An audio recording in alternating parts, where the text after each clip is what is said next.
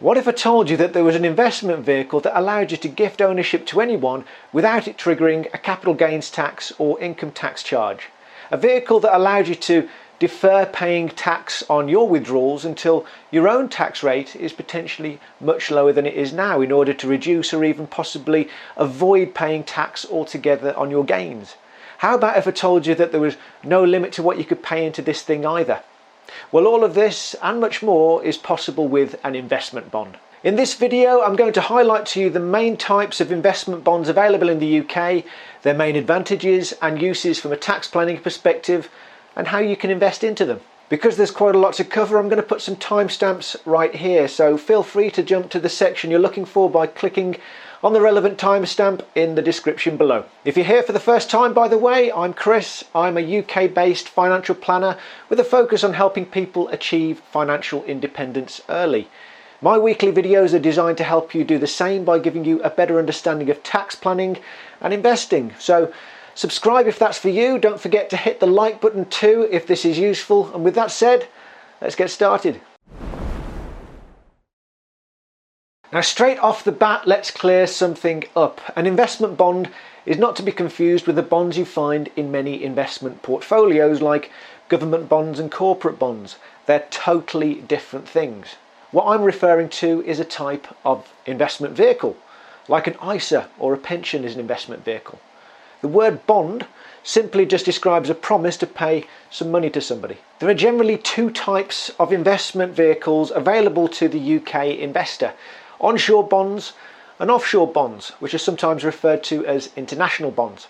Now, sometimes the idea of an offshore investment conjures up images of your money being held in some dodgy shell company in the Cayman Islands, but that's not the case at all. Most major assurers offer both types of bonds, and the offshore version is usually based somewhere like Dublin or the Isle of Man, and investor protection is usually equally robust. Now, usually bond providers are well-known brands like Aviva, Prudential, Standard Life, or as Standard Life are better known these days, Aberdeen. I don't know how you pronounce it, and I don't know what they were thinking with that name change, but worst name change ever. Now, like I've said before, when I'm talking about ISAs, an ISA or an investment bond is not the investment itself. It's just the account that your investments are held in. It's often referred to as a wrapper. Not that type of wrapper, a wrapper. The investments, which are the index or managed funds that you hold, determine the return you get. The wrapper determines how those returns are taxed. Now, the primary difference between onshore and offshore bonds is taxation.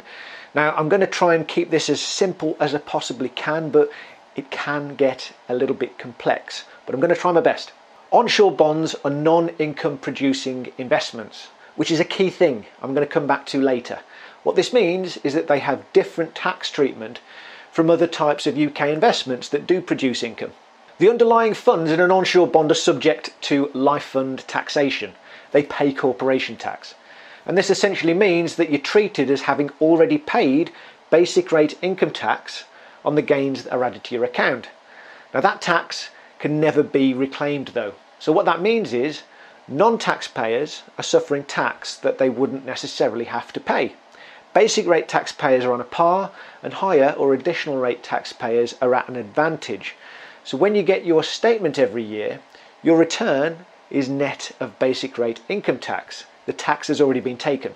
If a non-taxpayer or a basic rate taxpayer surrenders their bond, providing the gain itself doesn't push them into the higher rate tax threshold, they have no further tax to pay. Any gains made by those lower rate taxpayers, by the way, are divided by the number of years they've held the investment for when making that calculation. Let me simplify that a bit. Let's say you've earned £45,000 in a year, you surrender your bond and it's made a £30,000 gain. If you've held the bond for 10 years, the £30,000 is divided by 10, which means a £3,000 gain is added to your income. 45,000 plus 3,000 gives 48,000, which is below the higher rate threshold, and therefore there's no further tax to pay. That's called top slicing relief. Where it gets interesting though is that higher rate or additional rate taxpayers can control the tax they pay in a few different ways. Firstly, the additional tax is only paid if the gains are surrendered. If you wait until you've got a lower tax rate in the future before you do, there may be no further tax to pay. What you can also do is assign segments of your bond to somebody with a more advantageous tax status than you, and they can make the encashment without any further tax paid.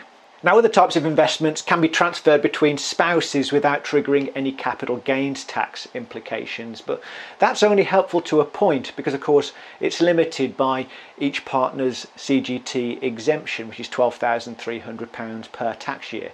And of course, what if you're not married? That's not very helpful to you then. So the ability to assign segments within an investment bond is a much more flexible feature. You're also allowed to utilise a feature called your cumulative withdrawal allowance. I have to say that slow in order to get it out. That enables you to take back up to 5% of the initial amount you invested every year without any immediate tax. The tax calculation is deferred to when you surrender the investment, by which point, of course, there might not be any tax to pay. So let's say you invested £100,000, you can withdraw £5,000 a year without any tax to pay for 20 years, at which point you've taken back all of your original capital. The money that you've invested can be held in stocks and bonds and other types of assets which provide the potential for real growth while you take a tax efficient withdrawal every year, potentially very useful for high income earners with capital to invest. There are no age restrictions on access, by the way, like there are with pensions, for example. And that allowance is cumulative. So if you didn't use it in year one, you could take 10% in year two and so on. So that's onshore investment bonds. Hopefully you're still with me, because now I'm going to run through offshore investment bonds. The main difference is that whereas the underlying life fund investments pay tax in an onshore bond, they don't in an offshore bond. That means your investments achieve what's called gross roll-up. So they essentially grow tax-free, like an ISA or a pension would. There can be some withholding tax to consider on some offshore interest and dividends, but for the most part, it's tax-free. So what this means is that non-taxpayers aren't paying tax that they wouldn't be, and all other taxpayers are paying considerably less. However, when you do take gains from the investment and bring the funds back on shore, you pay the full tax at your highest rate because there's no credit given for tax already having been paid. So a basic rate taxpayer would pay 20%, a higher rate taxpayer 40%, and so on. Now generally all of the same rules apply to offshore bonds as onshore ones. So you can still defer tax in the same way, you can still assign segments to a lower taxpayer, and you can still take your 5% tax deferred withdrawals. If you can take advantage of the gross roll-up and use one of those methods to reduce or eliminate tax on future withdrawals, an offshore bond may work out better. It's never a one-size-fits-all approach though. There's lots of considerations to make, and that's where good advice is key. One fantastic feature of bonds, both onshore and offshore, is that you can easily switch your underlying investments without triggering any capital gains tax charges like you would in a general investment account. Let's say you wanted to move into more cautious funds as you got closer to a particular investment goal, you can just use the switching facility, no tax incurred. If you tried to do that in an unwrapped general investment account, the gains you'd made would be subject to CGT. So, in which circumstances can bonds be really, really useful? Well, there are a number of them, but I'm going to highlight just a few here. The first one is if you're a very high earner and you suffer from the reduced annual allowance for pension contributions, or if your pension pot is going to exceed the lifetime allowance. People who earn above £240,000 a year see their annual allowance reduced by £1 for every £2 they earn over that limit, until it bottoms out at £4,000 when they earn over 312k. Other people whose pension pots will exceed £1,063,100 suffer higher tax charges on the excess. So being able to pay a lump sum into a bond every year, where your contributions aren't limited and your future value isn't capped, can work out very well. Being able to control your tax point, assign bond segments to somebody with a lower tax status, and easily change investment strategy without any capital gains concerns provides plenty of tax saving flexibility and lots of potential for capital growth as well. Another interesting use of offshore bonds in particular is in university fees planning. Bonds lend themselves well to being held in trust because, as I said earlier, they are non-income producing vehicles, so they don't suffer the nasty trust tax rates that other types of investments would. I've had many clients who've set up and paid money into discretionary gift trusts to help their own inheritance tax situation, then invested the money into an onshore bond. The discretionary trust gives the settlers control over the money and who ultimately benefits from it.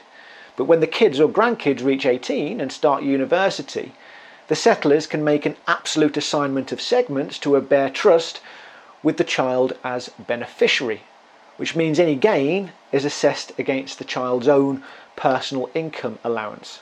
Usually, of course, the child earns no money or very little, so the money can come out completely tax-free, having grown tax-free in the offshore bond. Very tax efficient.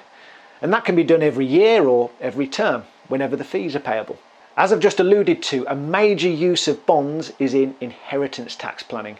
They're great for use in trusts because of their non-income producing status, as I've already said. Now, trust work requires specialist financial planning knowledge, and I'm not going to dive in too deep here. But it is possible to assign existing bonds into trust without triggering any capital gains, or to set up new bond investments in trust. There are many different types of trusts available. Some, like discounted gift trusts, can give your estate an immediate inheritance tax saving while giving you a right to income for the rest of your life.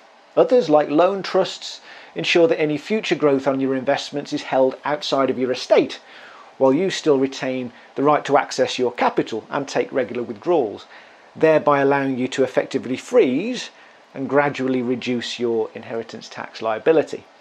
There are many considerations and tax tripwires though, so advice is always needed. So how can you invest into bonds? You've probably noticed that they're not available on direct platforms, and there's a couple of reasons for that. One is that they're not regular investment vehicles, they're lump sum vehicles, which doesn't really tie in with the way customer platforms operate. The second reason is because, as you can probably gather, people can fall into some tax traps with bonds and make a right mess of things if they're not careful. The companies that I mentioned earlier, like Aviva and our good old friends Aberdeen, will talk about these wrappers on their website, but they'll insist that you speak to a financial advisor before setting one up. Just a quick little comment on that point, by the way. Thank you to everyone who's inquired with me about becoming a personal client. I'm delighted that you think I'm providing enough value in my videos to ask that question, and I'd love to be able to help everybody. But unfortunately, like I've said to many of you, I'm pretty much at capacity and there's a waiting list to become a client of mine at the moment. However, I am working on ways to create a consultation service that everyone can use. Not necessarily speaking to me directly, but speaking to people chosen by me who can provide the guidance you need. In the meantime though, if you do want to get advice, I can guide you to people who I trust to do a good job, so feel free to get in touch. If you're just starting out investing, it might be very useful to know you can get a free share worth all the way up to £200 with Freetrade just by following my link in the description, and a free share in Nike, Dropbox or GoPro with Stake. The link's also in the description to that. A final point on bonds is that gains from offshore bonds are treated as savings income, whereas gains from onshore bonds are treated as life policy gains. That means offshore bonds are able to use different personal taxation allowances, which was all explained in my recent video, linked above and below in the description. Make sure you check that out at the end of this video. So can you see a use for bonds in your financial planning? Leave a comment in the comment section below, it would be really good to know.